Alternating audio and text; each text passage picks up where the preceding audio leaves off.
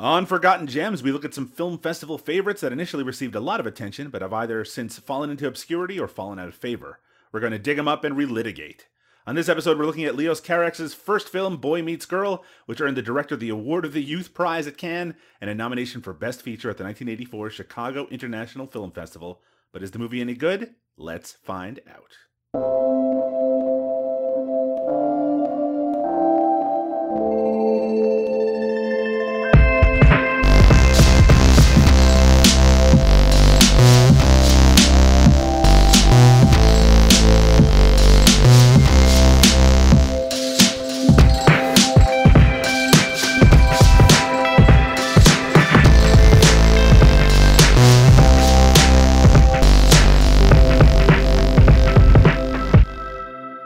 Welcome to Forgotten Gems, a chance to rediscover festival favorites. I'm Doug Tilley, and with me as always is the rabbit in my headlights, Liam O'Donnell. How are you doing today, Liam? I'm a rabbit in... Okay, yeah, that's right. I'm the rabbit in your headlights, Doug. That's a reference. Do you know the reference that I'm referencing there? No, I don't, actually. It's actually the first time I ever saw Denis Lavant, who is the star of this film, one of the stars of this film, ever saw him in anything was for the music video for the Uncle song, Rabbit in Your Headlight, which had vocals by Tom York from Radiohead. Very, I think Jonathan Glazer directed. Very, very commonly shown on Much Music here in Canada and MTV in the States. Do you remember this? It's just like a wandering, babbling homeless guy in like with cars rushing by, and every once in a while he gets hit by a car. Do you remember this video? I do not at all. It's funny because you said Uncle and what's his name? Tom York? Tom York. And those are two things where it's like, yeah, I should know that. That sounds right. And then I've seen a lot of the Glazer videos, so I feel like I should know it. Can't imagine. Yeah, I just wanted to confirm that it was Jonathan Glazer. Yeah, and I remember I saw it a lot when they released those DVD compilations. You know, there was the Chris Cunningham one and Michel Gondry, and there was a I never got any of those. I don't even know what those are, actually. I wish they continued with them. They were just these DVD compilations. I think they were called the Director Series of music videos, and they had a lot of extras and behind the scenes and commentaries, which is really cool things. Spike Jonze had one as well. Did they have the Rex and Effects? All I want to do is zoom, a zoom, zoom, zoom, and a boom, boom. Yes, 100%. Yeah. Liam, it's been a little while since we recorded an episode of Forgotten Gems. That is true. It's been quite a while, actually. In fact, as of the time that we're recording this, almost an entire year, in fact, I believe almost exactly a year has gone by since our most recent episode. There's a few reasons for that. One of them is nobody cares about Forgotten Gems. That's not true. We know one person who cares about Forgotten Gems. And, many apologies to that one person. Otherwise, it doesn't seem to be one of our more popular iterations of this show. And sensibly so that it's not popular, right? Because we're talking about basically, the whole concept is, hey, this is a movie no one talks about or cares about. And B, it's a little difficult to make it interesting even for us because we don't know ahead of time whether we're going to enjoy it or not. So sometimes it's like, hey, does this deserve to be forgotten? Yes, it does. Oh, you want to listen to this? Why? Why would you want to listen to that? So you say that. But I do. I just said it. But I do feel like there are other shows around the same thesis that seem to do okay. And in fact, if I enjoyed the hosts of a show like that, I would probably listen to that. However, there are two things. One, I don't know that we have a cult of personality the way that you would need to justify a show like that. And two, some of the shows I think that do that have a much looser definition of forgotten or yes, I think that's cult. Actually a key thing. Yeah, they're often doing movies that are actually pretty popular, but for some people, they're unknown. Yeah, exactly. And also, I think those other podcasts tend to be very genre focused. I mean, we've covered a lot of like romantic dramas on this show, which is a bit of a tougher sell for the kind of people that we spend our time talking to. You know this. We've said it before. I'll say it again. The distance between exploitation and art house is way shorter than people make it out to be. Sure. And for me, if I was scheduling my own channel, which, God, that would be amazing. Let us get to the point where everyone can have their own movie channel someday, because that's what I want to do. And sure. I would definitely go from, Vice Squad into Babette's Feast. That's my vibe, Doug. That's what I want. Me too. Yeah, Me I too. want someone. That's to why sit we through, have podcasts devoted to Jackie Chan and Alejandro Jodorowsky. Yeah, I want someone to sit through Eraserhead and then watch, Hot Fuzz or something like that. You know what I mean? Sure. Like, I just want to bounce all over the place, and so that's how I sort of saw this. So it's been a while since we've recorded Forgotten Gems, and the fact is, because there hasn't been a extreme amount of interest in regards to it, this is probably going to be our last episode of Forgotten Gems for a while. It's one of the freedoms that we have at Cinema Smorgasbord is that we can start and end podcasts on a whim. But we did want to wrap it up because we did announce the film that we're going to be covering on this episode on our most recent episode a year ago. And we do like to keep our promises, don't we, Liam? We do, and I think it's a good way to sort of say goodbye to it temporarily. We might come back to it. I think it's not impossible. It certainly was a venue for us to talk about. The thing is, Doug, with the sort of podcast we do, it's so much easier to talk about genre. Like, we could start a Western show. We do have one to talk about Eurocrime. Mm-hmm. We could, I have a horror podcast on another thing.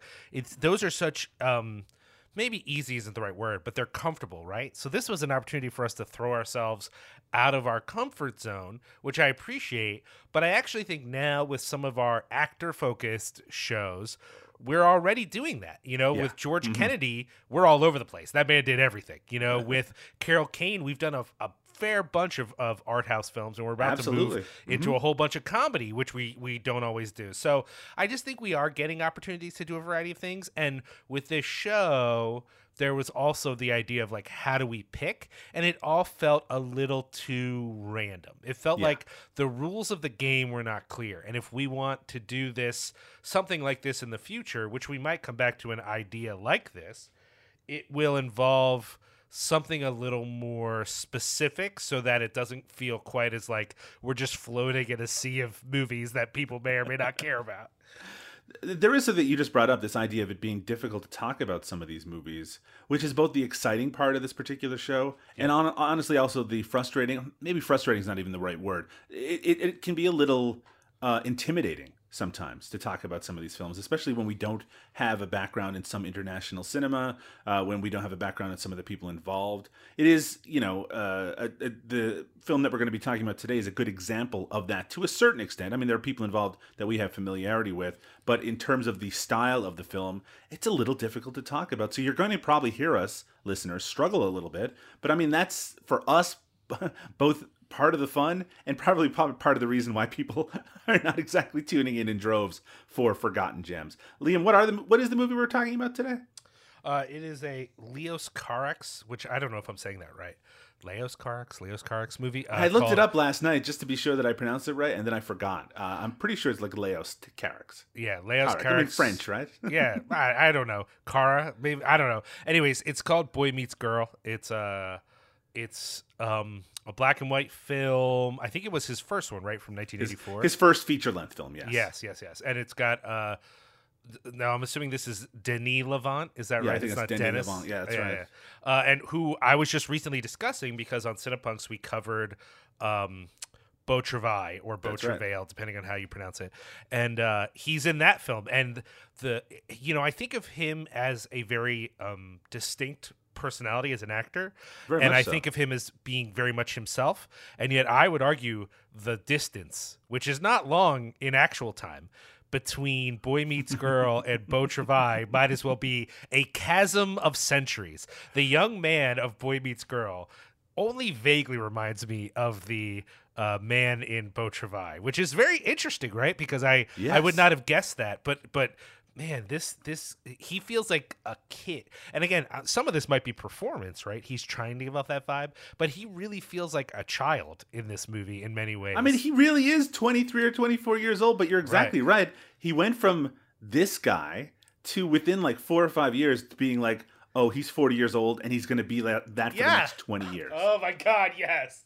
Yes, that's very true. And also to think this is the beginning, like this is one of the interesting things that will be hard about moving away from the show is that it did give us an opportunity to go to something that isn't in the conversation that maybe should be, in the sense that talking about Leos Carax, let alone Denis Lavant, is like very contemporary, right? With what's the name of the movie that he just put out? Annette is probably Annette, thank you. Yes, but even still, like if you talk about films that are not contemporary but are still in the conversation, Holy Motors. I mean, first of all, there is not a streaming service on the internet that has not had a turn at Holy Motors. It's been a featured movie from Tubi to the Criterion Channel to, I mean, I think it hasn't been on Shudder, but that's the only one. I watched it on Netflix. I know that, and that was a long time ago. Every few months, it gets a feature on a new thing, and that might sound like a dig. I don't mean it like that at all. I think they're really going out of their way to make sure people see it, and for good reason. For a lot of people I know of a certain age, that was their introduction both to Denis Lavant and to Leos Carax as a director, and hopefully, like me, they did a little digging to find out more about both those people, right? And I think that it's interesting to think that here is a first film for both of them, but I don't hear anyone talking about it very often. No. But I do think the problem with this particular show that we do, and with this idea in general, is you were saying about not knowing the context of the movies or the specific international context. I think that's true. Also, when I think about how these movies may or may not be important or in the conversation, I'm doing somewhat of a disservice because the conversation has changed, right? When we talk about the universe of film fandom, I think the combo of social media and just the internet in general has forever changed that. There was a point where your conversations about film were either the local critic, right, or national critic, and then people you knew in real life, and that was it. That was your whole conversation. Maybe you read a book about movies. Maybe you then later on you might find like a message board. But this whole thing today, where like the within hours of a film premiering, there are people talking about it all over the world, and some of them have deep film knowledge, and some of them walked into a movie for the first time today, and they're going to tweet about it, right? That's a part of our conversation. So, like, sometimes the very premise of this show doesn't really hold water because there's certain movies that, of course, they're not in the conversation anymore. You know what I mean? How would they manage to float all this time unless they had a huge audience when they came out? It is interesting that we've had a consistent thread through a lot of the episodes of this particular podcast, which is early films by later established directors. Right. Yes. We've done that a few times now, and it is interesting sometimes when those first films don't get a lot of traction, and whether they already show a hint of the style of the director or a hint of the material that they're interested in. But I do think we've been pretty consistent in regards to that. I mean, even we talked about the Denis Villeneuve film. I mean, these are movies that, of course, are talked about. They're not entirely forgotten, but certainly they aren't collected with some of their better known films. And there may be reasons for that. In some of the cases of the films we talked about, there's been good reasons for that. And it'll be interesting to talk about this film to see if that continues that trend.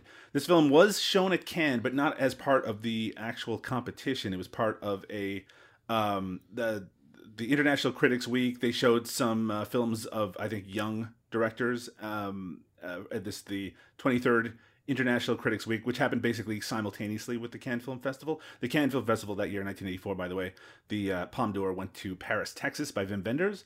And honestly, the other films that were in competition, actually, I don't even call it competition. They were just screened and they were not actually put up against each other. Though the fact that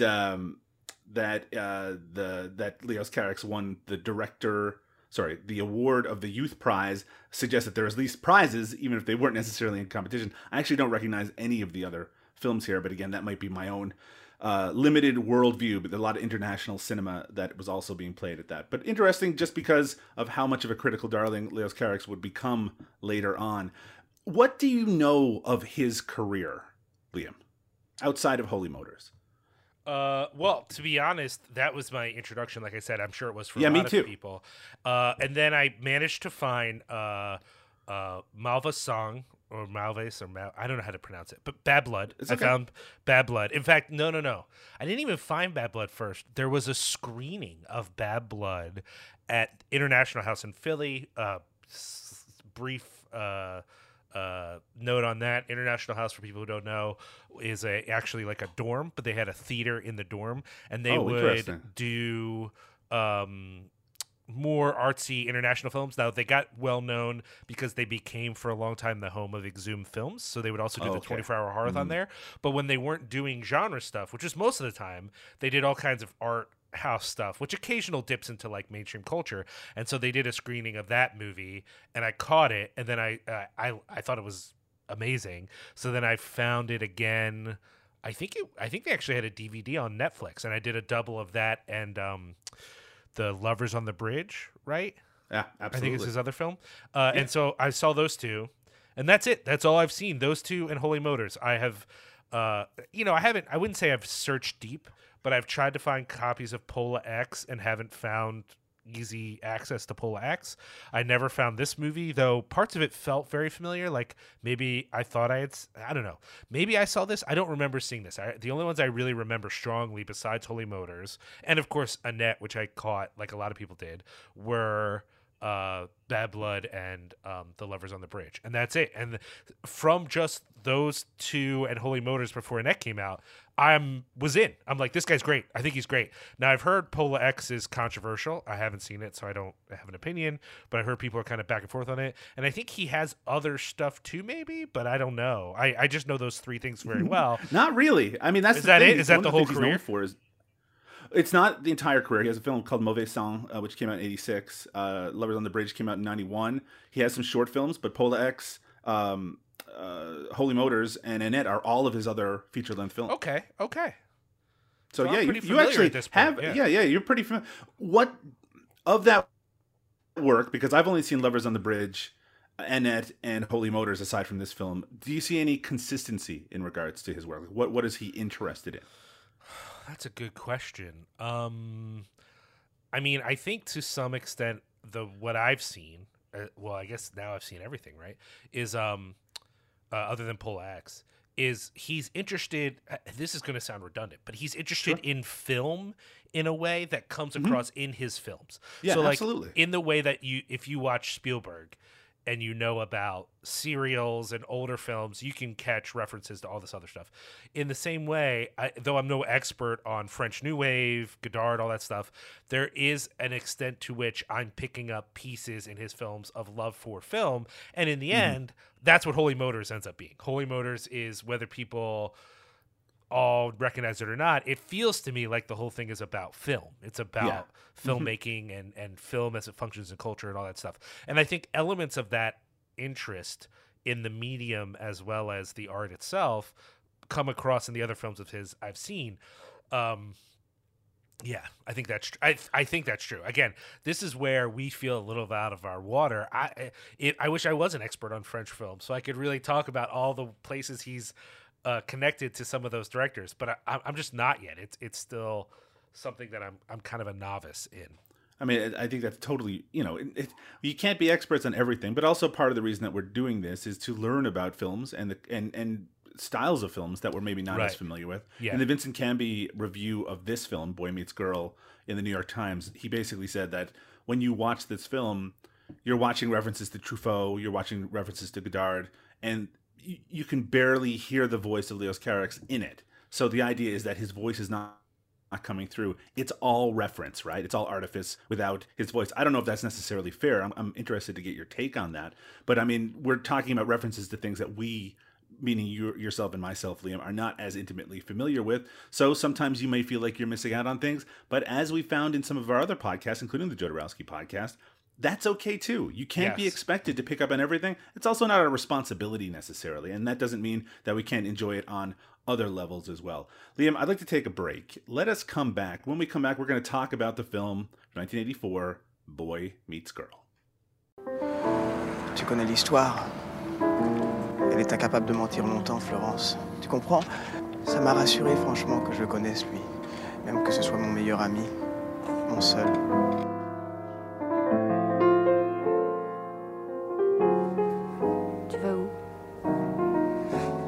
T'aimes plus quand on parle?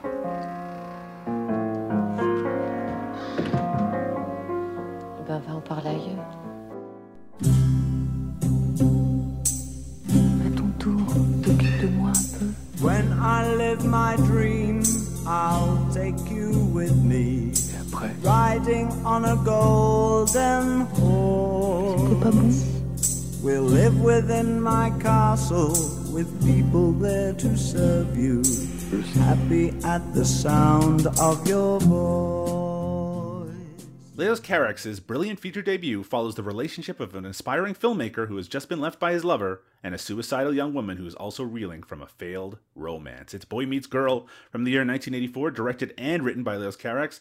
We've already talked about Carax's filmography at this point. Starring Denis Lavant as Alex, again, Alex being Leos Carax's actual first name, and Marielle Perrier as Marielle in this. So characters playing analogs maybe of real people. There's a suggestion that Denis Lavant is basically playing an analog of the director in this. It is a film, as we've already mentioned, it's not really discussed as much in terms of Carax's entire filmography, particularly since he has gotten a lot of attention since Holy Motors. And Annette, I think, even though it wasn't critically beloved, it certainly was seen as like, oh my God, he's making another movie because, as we've already mentioned as well, not the most prolific director in the world. So with all that said, Liam, we've kind of danced around it at this point. What did you think of Boy Meets Girl? Oh man, it's an enjoyable film. It's something that I found engaging, and even as it went on and it got more and more interpretive, abstract. I don't know what the term is, but it feels less and less linear and more like decisions are being made to represent things, or sure.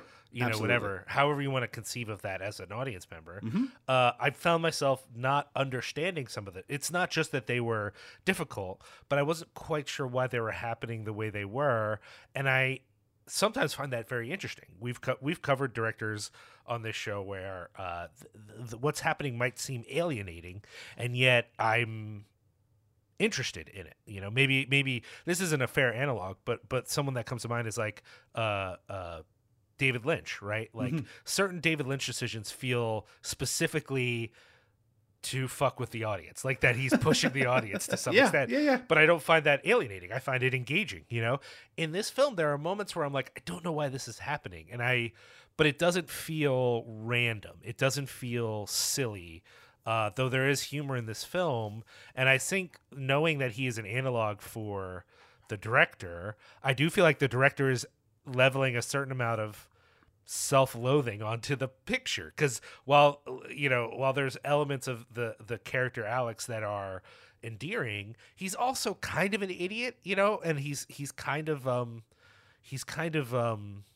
self-important and says things. He's very self-important. Yes, and he says things in very dramatic ways that aren't very intelligent. Like he thinks he's revealing the world. There's a part at which he's trying to confess his love to is it Marionette? Marielle, sorry. He's attempting to confess his love to Marielle, and then he brings in his ex-girlfriend and then suggests that they're going to live in some sort of weird throuple where he's like an atom going between the two of them, and it's not convincing at all. Nothing on Marielle's face suggests you're winning me over with your intense speech. The whole thing is falling flat, but he just trucks forward, and all of that feels humorous, but I don't feel that the decisions that are being made that are not direct, or perhaps they are artistic / aesthetic decisions, I don't feel like they're without weight. I feel like they're intentional. They're supposed to mean something, and I don't always feel like I speak the language of the movie, if that makes sense. I don't always feel like I understand the images. If the images are part of the communication, there are times where I'm not sure. So a great example would be they're on a bus together. She's wearing a head thing that basically looks like Joan of Arc. She looks like Joan of Arc. Yeah, very much. They're on the bus, and as they're talking, an amazing effect, an amazing piece of filmmaking. A bus pulls up behind them with her ex on it, staring at them, and then they pull away.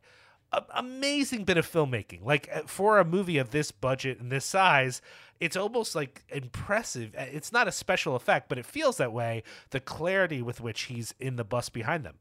But why is he there? I have no idea. It's one of those things where I'm like, this is unbelievable. I don't know what that's meant to communicate to me other than to be a really cool image. And maybe it is just an image, but I just get the vibe, Doug, that there's more thought going on here, whether those are references to other directors, the way that some critics seem to suggest, or whether there is a language of cinema being played with in the imagery, it just doesn't always connect with me, and I found that a teeny bit alienating, but that doesn't make the film unpleasant. I still overall enjoyed the film, but of his films that I've seen, it's perhaps my least favorite. I mean, there are a few stylized moments like that in the film. It's not a film that kind of, I wouldn't call it necessarily surreal or fantasy like, but there's a moment fairly early on where Alex encounters a couple that are embracing, and as he's watching them and kind of staring at them, they just start to spin in a very kind of not real way, and he's just like watching their embrace and their kissing, and then he like throws money at them afterwards as a way, like it's some sort of performance just for him. I mean, I guess again, I don't want to interpret necessarily, but the idea that in terms of on the bus and with the lover behind them, you know, the idea that as they are connecting together, as their relationship might grow stronger, that she is like literally and emotionally pulling away from her ex-lover, right? Who she obviously is just already kind of broken from. I mean, yeah, there's a lot of interpretations you could probably take from that. I wonder what the interpretation of him getting off that bus because he has to pee and then playing pinball for 10 minutes straight. What are we supposed to take away from that? What does pinball represent in the context of the movie? I don't know. I mean, I'll tell you what, I was watching this going, is this an early interpretation of ADHD? Like he just goes in there to piss, and before you know it, he's hyper-focused on this pinball game, and it's like, why does that even happen? I don't know. It's just, but that allows him, I mean, is the whole thing an excuse so that he can miss the train in the first place? Yeah, I mean, I think absolutely it is. And there is something to that where the person that is playing pinball that he's like switching back and forth he says he's going to go home to his mistress and lay in her arms and things like that, which is, you know, it's the kind of, maybe it's a reminder of what he actually wants. What's important in life is to have these connections. But I mean, I'm glad that you brought up that in his confession of love, he is still so hung up on the girl who has just left him that he basically thinks, hey, if I fall in love with you and if we are in love with each other, maybe that will impress her enough that she will return to me. But I don't want just her. I want you as well. Well, and he's also letting the subtext out, right? Like anyone who's watching his interaction with this girl might, not anyone, but a lot of people would have the inclination. He's only interested in her because he's so mad at his ex. And here is this new shiny object, really, to distract him.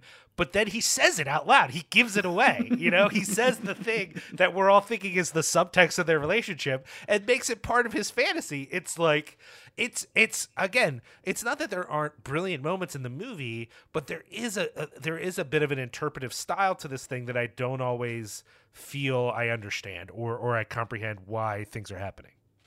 In Chuck Bowen's review for Boy Meets Girl on Slate, he refers to it as a sketchbook movie. He says, as Carax appears to have thrown every idea he had at the time into it. Do you think that that's accurate? I mean, one of the things about this film is that it's kind of, as you said, it becomes more loose as it goes, but it does seem full of ideas. I mean, I think that's fair to some extent. I mean, it's hard. It feels a little harsh to me. I wonder if it is true that there are too many elements. You know, it's like he's on a cooking show and he's trying to make something that's like a Mexican, Asian, European hybrid dish, and it's just too many things in one thing. I should mention, by the way, that is not, I don't think in the context of that review it's meant to be a negative. Okay. Well, but it feels to me like it could be seen that way. Yeah, certainly, like it's overstuffed. Yeah, I don't know that it's overstuffed, but I did feel like I'm not sure all of the elements serve the purpose. You know what I mean? Like I'm not inclined to think he's just showing off, you know, or just trying to make references for references' sake or try tricks for tricks' sake. Like I think everything is meant to serve a purpose, but I'm not sure all of it does, you know, but again, this feels like maybe a failing on my part as a viewer more than the film itself. But it is his first one, so you know, maybe his style improves over time. One of the other comparisons that review makes is to Jim Jarmusch, whose Strangers in Paradise, I believe, is his first film that came out the same year as this, or maybe the year before. But that film, you know, the thing about Jarmusch's films is that they tend to be a little slow and they're very kind of slice of life type material. But I don't think they ever get as obscure as the second half of this movie gets. Certainly the first half feels like that, where you see Alex kind of live in the city, him going out at night, him bringing his tape player so he can walk around and just take in the sights and take in the life, but also kind of living a very meandering sort of lifestyle. We already mentioned that you had a little bit, I should say we, because I agree with you on this, that we had a little bit more difficulty kind of getting a handle on the movie after the two lovers, or the boy and the girl, connect up. Did you enjoy one half more than the other? Yes, I do think so, especially because we do see a bit more of like the city and the environment when Alex is kind of wandering a bit more and doing different tasks. But I feel, I mean, even at the beginning of the movie, it opens with this woman who's running away and calling from her car, which, by the way, was like a fun moment for me because I'm like, what exactly is happening right now? I kind of forgot about those car phones that looked like actual phones. Yeah. And I thought, are we in a magical realism territory? Like, what's happening? And then when she throws all the art in the water, like, just starting there with the kid yelling, we're already in a place that feels, again, this isn't a surreal film, but it's certainly not cinema verite either, Doug. Like, No. There's the framing choices, the way that we see things, even the way he confronts Tomas and then throws him in the river. All of that feels like a bit of a caricature. And so while I did enjoy it, I feel like from the beginning I'm asking the question of like, okay, so what exactly is happening here? Which is good. I'd prefer that to a film where I'm uninterested in why things, like sometimes films, everything is so on the surface that you're bored because you basically know what's going to happen. Like, Sure. There's nothing to watch. Yeah, absolutely. Really. And so I appreciate that this film isn't that, but the feeling I had that maybe I was not fully in the know on the movie does get more exacerbated as the movie goes on. And I don't think that's necessarily a bad thing. And I like the idea that perhaps some of the material towards the second half of the film can only be represented in these ways, especially the climax of the film, that sort of action should be seen in a way that feels almost indirect. You know what I mean? Like, maybe that's a good thing, but I don't know. I just didn't connect with it, I have a question for you that's going to be rather difficult, Liam, Go ahead. both for you and for me, which is that in the copy of the movie that we both watched, occasionally there are just black frames in it. Do you know what I'm talking about? Yes. At first I thought that may have been a technical error. I mean, this is a very low budget movie shot on black and white, but as the movie goes on and they continue to happen, they seemed more and more like a stylistic choice. What did you take away from those black frames? And quite honestly, Doug, that was the first indication that maybe I didn't understand everything that was happening in the movie. Yeah. I don't know. I didn't. I was looking for them as an interpretive cue that maybe they happen at specific moments as an indicator of a break. Sure. So like watching this movie more and given more time to pontificate, I think I could come up with an interpretive framework for how they work as a break in the action to mess with you, it almost in a Godard sense of reminding you you're even watching a movie. Sure. And breaking your feeling of immersion into the narrative. Right. But do they also have a thematic, like they happen at specific times? I don't know. This is the first time I've seen the movie. They certainly were disruptive, and they didn't make the movie easier to watch. But again, with every decision like that, there's probably a reason why, even though this is a new filmmaker who perhaps is still honing his technique, there's probably a reason he went to the trouble of doing that. That wasn't, I think, a mistake, but I don't know that I have an understanding of why those exist yet. And I think the problem here, Doug, is that am I curious enough about Boy Meets Girl to do the work to figure out all my own interpretation of all of these decisions that are made. I don't know that I am. I don't know that maybe this particular star-crossed lovers narrative is for me, though I do love the prominent placement of Holiday in Cambodia by the Dead Kennedys. Mm-hmm.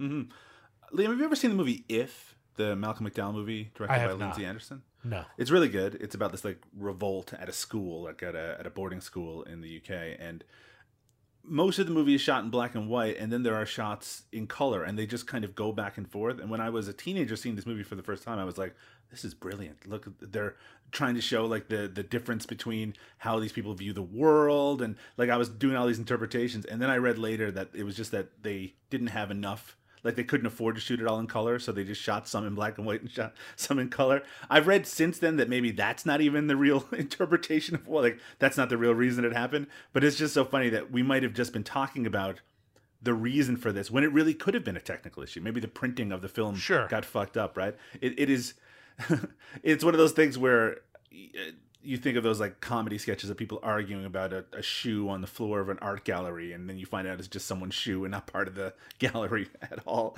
Liam, this movie is in part, if not mostly, about desperations and the yearnings of youth. We are old men who have mostly settled down. Do you think that we may have trouble connecting with some of the material in this because we are not young? Oh, 100%. I mean, there is a feeling of nostalgia to it. I don't know that I've ever made a speech quite like the one that Alex makes, but have I gone to a party to see a young lady and perhaps been too intimidated to say anything most of the time, and then when I finally get a chance to interact with her, been awkward? Sure. Now the level or of said intensity, too much, certainly. Oh yeah, the level of intensity he brings to this interaction and his interactions with everyone else in the movie is alien to me. I wasn't quite this self-serious, but I was a bit self-serious, and I'm sure I said stuff that, were it to be brought up now, I would be thoroughly embarrassed by. Sure. Yeah, I think everyone could relate to that particular aspect of it. I do want to ask you, though, it's funny, we're talking about this black and white French movie that we have trouble completely grasping all of what it's trying to say, but it's also a funny movie. There's a lot of comedy in this movie. In fact, what kind of genre would you consider it? Would you consider it like a dark comedy or maybe a dramatic romantic comedy? I mean, I think it's the sort of movie that I have trouble classifying as far as genre. I do think it's probably more of a dark comedy. But again, the ending is pretty serious. Yeah. So it's hard and to I think it's know. meant to be taken very serious. Absolutely. The humor, I mean, to be clear, the movie's funny. But for me at least, some of its funniest parts might be second layer. Like, it's not that Denis Lavant is walking around busting out jokes or one-liners, right? But there are certain moments that are so ridiculous that I found myself giggling, I think about when he's getting the gift for his ex, where he's just stealing records and sliding them into his jacket until his jacket rips. Yes. And even with him delivering them, where he's hiding by the door and she comes out. I mean, just a lot of kind of, I guess amusing might be the better word than straight out funny. It's a very kind of, it's not like laugh out loud humor for sure. Sure. I mean, even some of the conversations at the party, and the man trying to connect with him about film, and him just not listening to anything, just ignoring them completely. But that's one of those moments that I thought was both funny, but also probably thematically important. But I wasn't sure I completely understood everything that was going on in that scene. I mean, I think that the tonal shifts are part of that idea of that sketchbook type thing, though, right? Yes. Like that part where he's in that room with all the children trying to use the phone, and then he turns on the video, and then the video turns into the person who ran the party, like crying about the fact that her brother died, and then you don't even find out who the person she's crying about is until later when she talks about that she has this psychic connection or had it with her brother who then passed away. There's just a lot going on, actually, when we walk through the plot a little bit. Yeah, the idea, I mean, I think the easiest way for us to explain it is them as two recently jilted lovers who find each other at a party, but actually there's so much else going on, and in ways that feel, like you said, well, it gets to the level almost of screwball-y, right? Like just the random, I mean, a couple times when her ex shows up, it feels almost silly. Some of the dialogue from the party hostess feels like bordering on silly, ridiculous. Yeah. But then other parts of the movie do feel very serious, and everything in the film feels intentional. Even if maybe it wasn't. The vibe of the film is like, I'm doing something here, and this is all part of my intention of what I'm trying to tell you right now. One of the reasons that it's easy to watch this without, even when we're not necessarily connecting with all the material, that it's still a film that's pretty easy to watch is because of the photography. I've already mentioned that it's in black and white. It's by the late Jean-Yves Escoffier, who was Leos Carax's usual cinematographer until his death. Very beautiful imagery in this.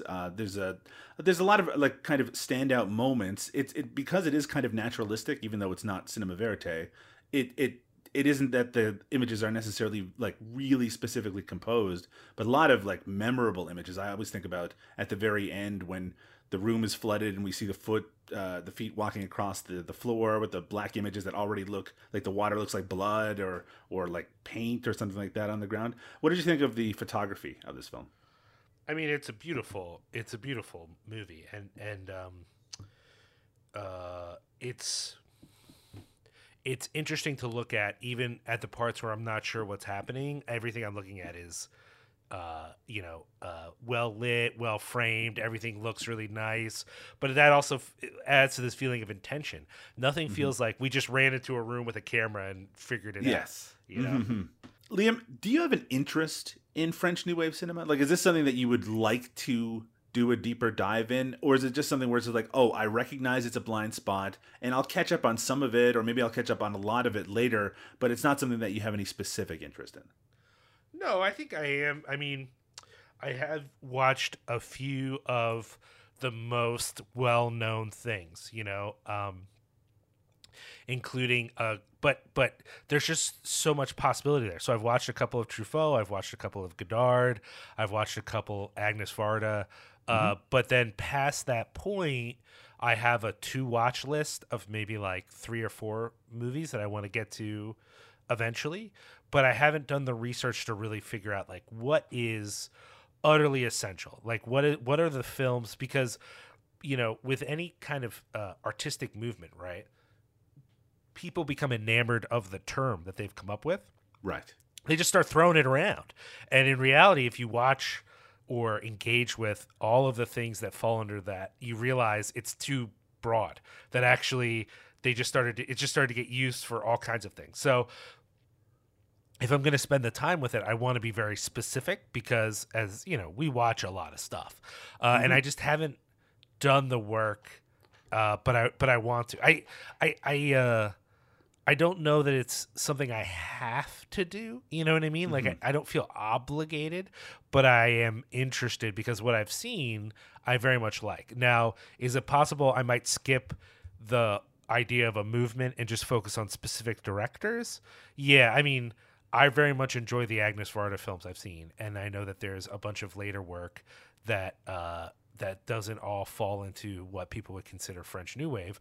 And so for me, might I focus just on her for a while and then jump to another director? That might be more interesting than saying, what are the 6 to 10 essential movies of this movement? You know what I mean? Right. That might be more worth my time. And it's something I've wanted to do, and just, I get so distracted by TV and comic books, Doug. I don't always do the extra film work I should be doing.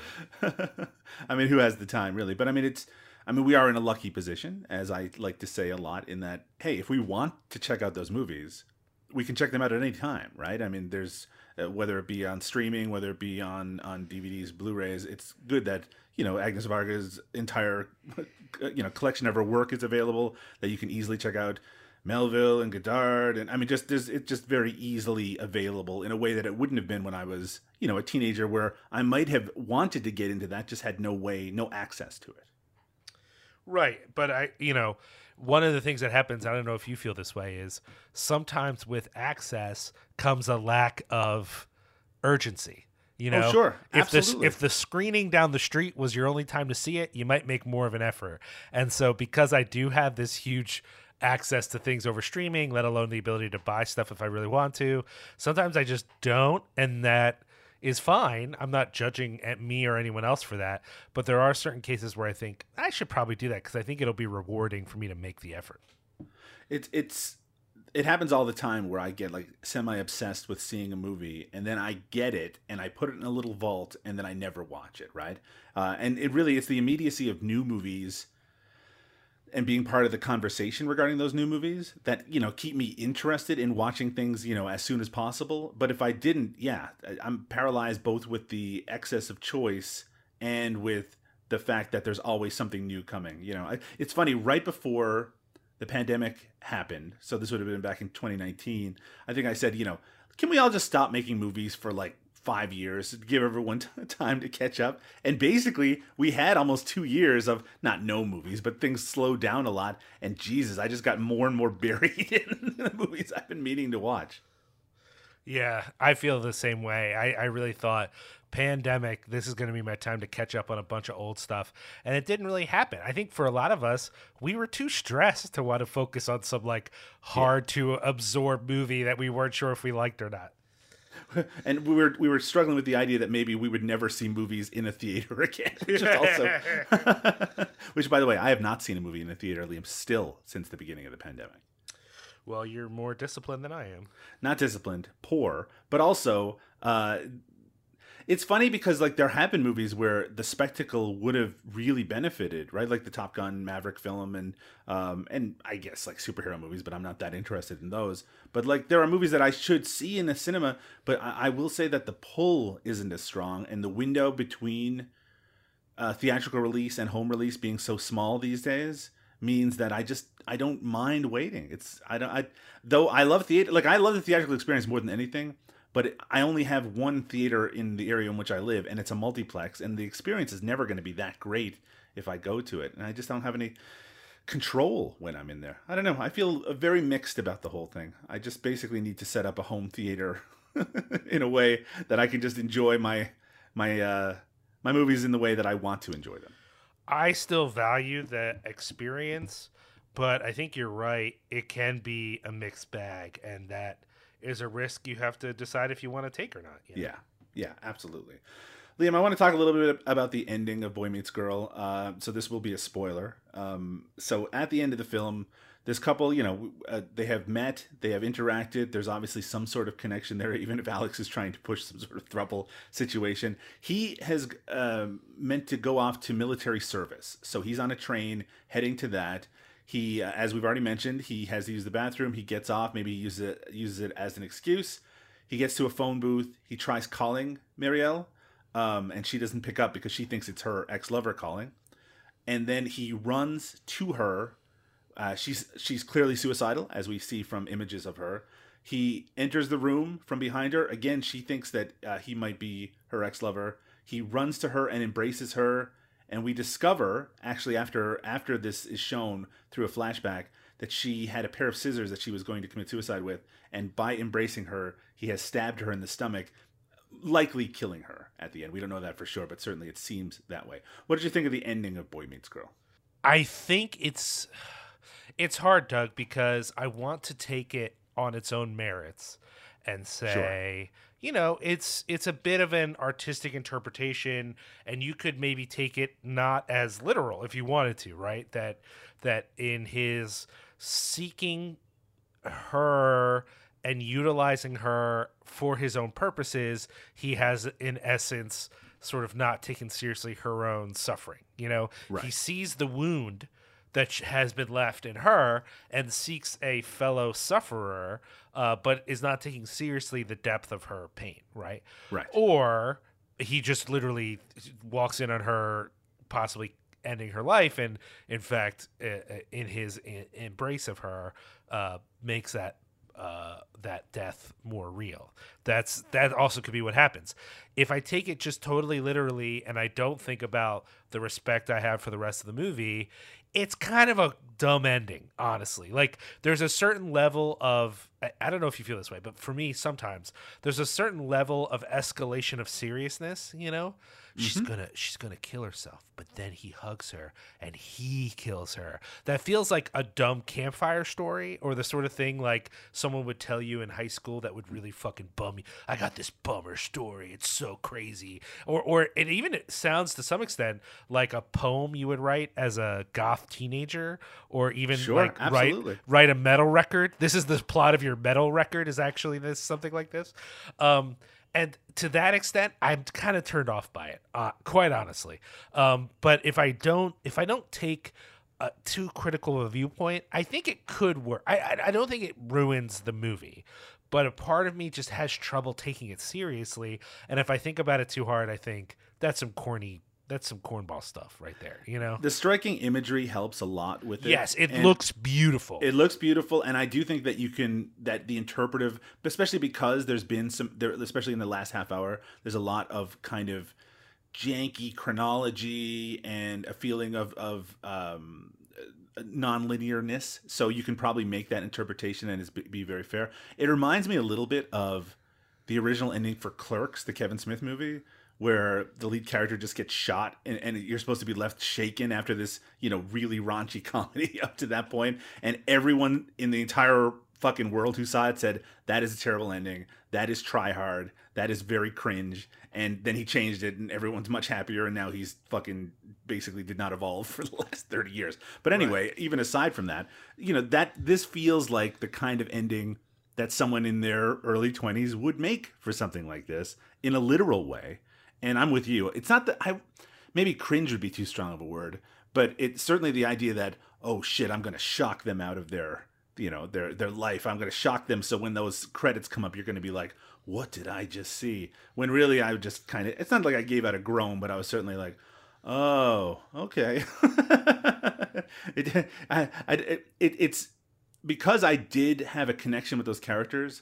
There is that sense of loss that I felt at the end of it, but I also felt that it was a little bit, as you said, corny.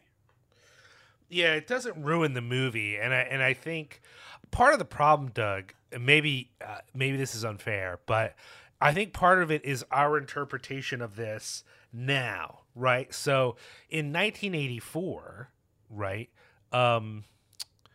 And maybe this isn't true either, but I wonder, let me put soft hands on it. I wonder if it's possible that in 1984, this feels like less well-trodden ground, that like sure.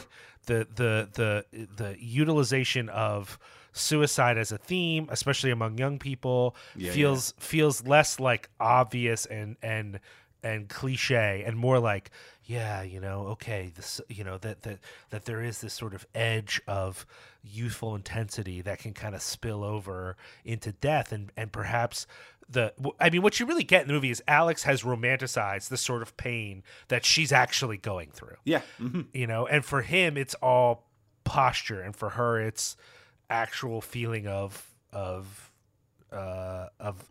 uselessness, of a lack of meaning, a lack of purpose, that she's actually experiencing what he's kind of romanticizing. I think all that's there, but for whatever reason, maybe it's unfair of us to see it this way. But for me, Doug, I can't see that ending and not go, okay, all right.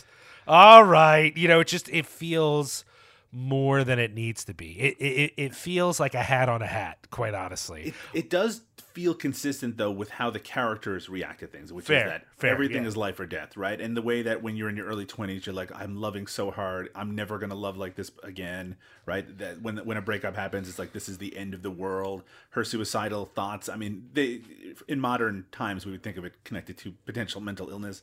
But in this movie, it's very much supposed to be like a response to what she's going through with the end of her relationship. And just the idea that, if the main character is supposed to be an analog to the director and he feels these feelings so strongly, then of course everyone has to die at the end, even if both characters don't necessarily die. I know it feels immature, but it also Sure. feels real to that age group of a young director making a movie like that. So, you know, That's what I was thinking, is that it feels sincere to the film. Yes. And if I think of it on those terms, I think it actually works. And the way that it's portrayed is a best case scenario. It's a fucking beautiful sequence. Yeah. And I think it really is the ideal situation if you're going to tell that story. And that's why I suspect you brought up earlier our age, but I mean our age, not just in our literal age, but also the age that we are in. The theme at play here has become so manipulative. It's become such an easy thing to pull out that it's hard to, I think, for especially if you showed this to someone maybe even a little bit younger than us, they might find it to be like, oh, of course, then suicide, come on, it feels like such well-trodden ground, which is unfair to this movie on its own terms. Yeah, though you brought up a word that I don't think I've used up to this point, which is actually really important for this movie, is that it's very sincere. This is not a movie that trades in irony. So if you're being sincere, you run the risk of getting a little corny sometimes. Well, and sincerity is back, Doug, so maybe it is time for people to rediscover this movie. And in fact, that goes right into my final question, which is, would you recommend Boy Meets Girl to either, fans of film that you know or fans of Leos Carax as a director? To fans of Leos Carax, I would definitely recommend it because I think that there are themes of sincerity throughout his films. I think this is like a running theme through some of his stuff. And while as he gets older, he's more and more willing to play with representation and irony, I do think there's this feeling of emotions throughout that is worth considering and starting at this place. To fans of, I don't know, French film drama in general, I would actually put a little bit of a trigger warning on it, just in the sense that, like, I think it's very artistic and representational, and I don't think it would hurt someone, but it's always worth saying, because I think that the ideation of ending one's life can be really difficult as a subject for people. Absolutely. And so it's worth saying. I also would put then a different, maybe not content or trigger warning, but a different sort of warning for some people who, if you are a person for whom any super intense level of sincerity bums you out. There are people for whom they can't listen to an emo record because it's just it's too much on the surface for them. Keep that shit to yourself. I have a friend who he has friends he's a musician, and he has friends by records. He won't listen to the record because he's like, it's too sincere, it's too upfront. They're laying their whole heart out. I don't want to fucking know. They just can't do it. It's too much for them. For that sort of person, they're going to fucking hate this movie. Even with all the art, with all the aesthetics and the artistry and the even the subterfuge of representing certain ideas in maybe a abstract way, this is still a fucking sincere movie, even to the extent that the movie is mocking itself. It's mocking its character. It's mocking its character in a way that feels very much sincere, so that I feel like if that's not your vibe, this is going to be a hard movie for you, in my opinion. Yeah, no, I think that's very fair, and I think that sincerity is something that we kind of got to really put on the table. You need to be able to appreciate, and the fact that this movie really does seem to love its characters quite a bit, which is meant to make that ending all the more tragic. Liam, we're not going to be doing, as of right now, another episode of Forgotten Gems. We might pop up with it in the future, especially if there's anything in particular that we've been interested in talking about that we don't have an ability to fit into another show. But if people want to check out more episodes of Forgotten Gems, our entire catalog, and maybe even push us to record more, what's the best way for them to do so? Well, they can definitely find our back catalog on cinemasmorgasbord.com. But if they're looking for our latest episodes, as well as a whole family of other podcasts, we're always posted over at cinepunx.com. That's CINEPUNX. Us, Twitch of the Death Nerve, Carnage Report, Shameless Picture Show, Horror Business, a whole family of podcasts connected together, as well as some writing, a merch store. Hopefully, eventually, we'll have some shirts up there. That'd be cool. So head over to both those sites. They can, of course, follow us on Twitter at CinemaSmorg, that's SMORG, or they can follow Cinepunx on Twitter, Facebook, and Instagram at CINEPUNX. Yeah, I think you covered all of it. Usually I would say the social media stuff, but you did it, Liam. If you are enjoying what you're hearing or enjoying any of our other Cinema Smorgasbord podcasts, why don't you leave us a review on your podcast provider of choice? Or why don't you tell a friend? Tell them that we're out there. Tell them that there are podcasts devoted to such diverse subjects as Carol Kane, Jackie Chan, Alejandro Jodorowsky, Paul Bartel, and more over at cinemasmorgasbord.com. But for now, we're going to say goodbye to Forgotten Gems. We'll be back very soon with a different Cinema Smorgasbord podcast. Good night, everyone. Night-night.